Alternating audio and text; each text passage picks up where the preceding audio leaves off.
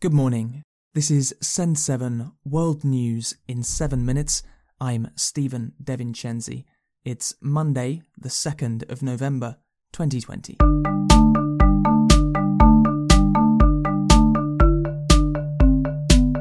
Starting in Europe today, most countries in Europe are reporting higher numbers of COVID-19 infections than ever before.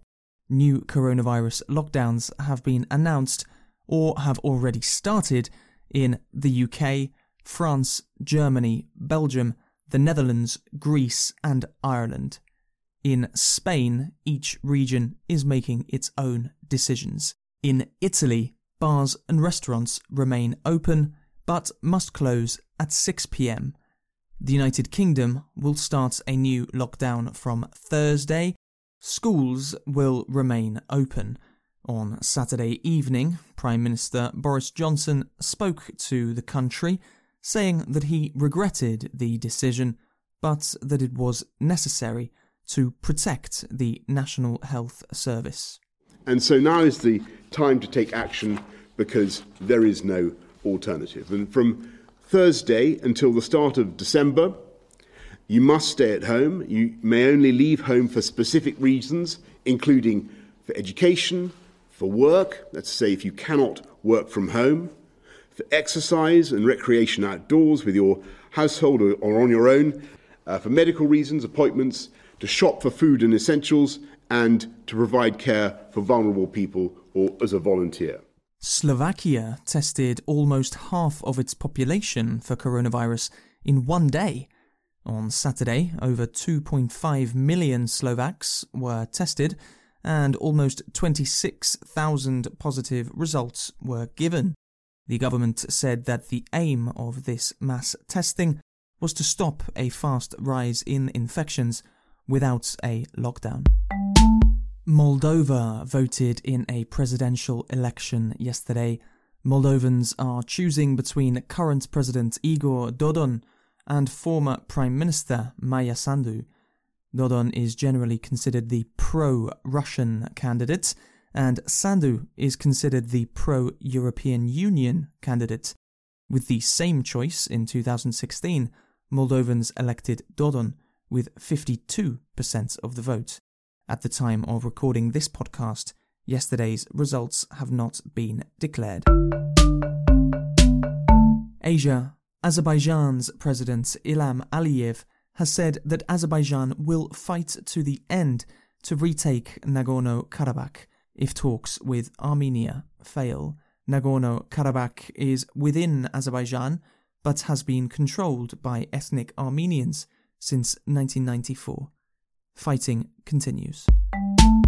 India has claimed to have killed Saifullah Mir, the leader of Hizbul Mujahideen, a rebel group in Kashmir that is designated as a terrorist organisation by India, the United States and the EU. Anti-India protests were reported after the killing. This weekend, a general strike began in Kashmir to protest against a recent change in law that allows all Indians to buy land in Indian-administered Kashmir. New Zealand has voted to legalise euthanasia. New Zealanders with terminal illnesses who are experiencing extreme pain will be given a choice of how and when they would like to die. In a separate referendum, New Zealanders narrowly voted not to legalise marijuana. At the time of recording this podcast, it is expected that 53% of New Zealanders voted no to legalising the drug, although official results will be announced on Friday. America's. In the United States, President Donald Trump and candidate Joe Biden have been in their final days of campaigning this weekend before Election Day tomorrow.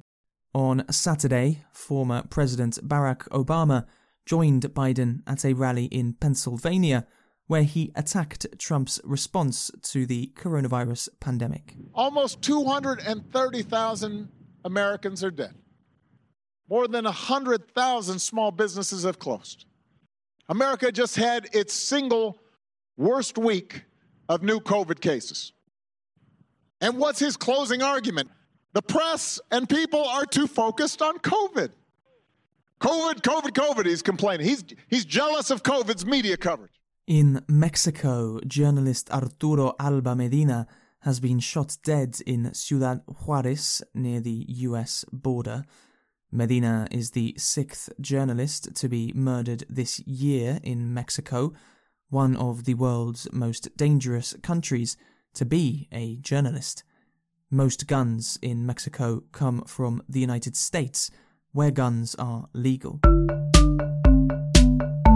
Africa. In Côte d'Ivoire, results are being counted after a presidential election on Saturday. Many opposition leaders called for a boycott of the election because President Alassane Ouattara was a candidate for a third term, which they say breaks the constitution. Ouattara says that this is not true because a new constitution began in 2016. Results are expected soon. In Nigeria, United States Special Forces successfully rescued an American who had been kidnapped. Philip Nathan Walton was kidnapped last week from his home in southern Niger. And in the UK, actor Sean Connery died on Friday, aged 90. Connery was most famous as the original actor to play James Bond. I admire your luck, Mr. Bond. James Bond. Mr. Bond, I suppose you wouldn't care to, raise the limit? I have no objection. And also in the UK, today is my 30th birthday. Thank you so much to all my family and friends for their wishes. And thank you, Sen7 listeners, for making this podcast grow so fast. The podcast has now been downloaded over 50,000 times. Find the transcript for today's episode and listen to past episodes at sen7.org. I am Stephen De Vincenzi. Tomorrow you will be with Namitha Raghunath. Have a great day.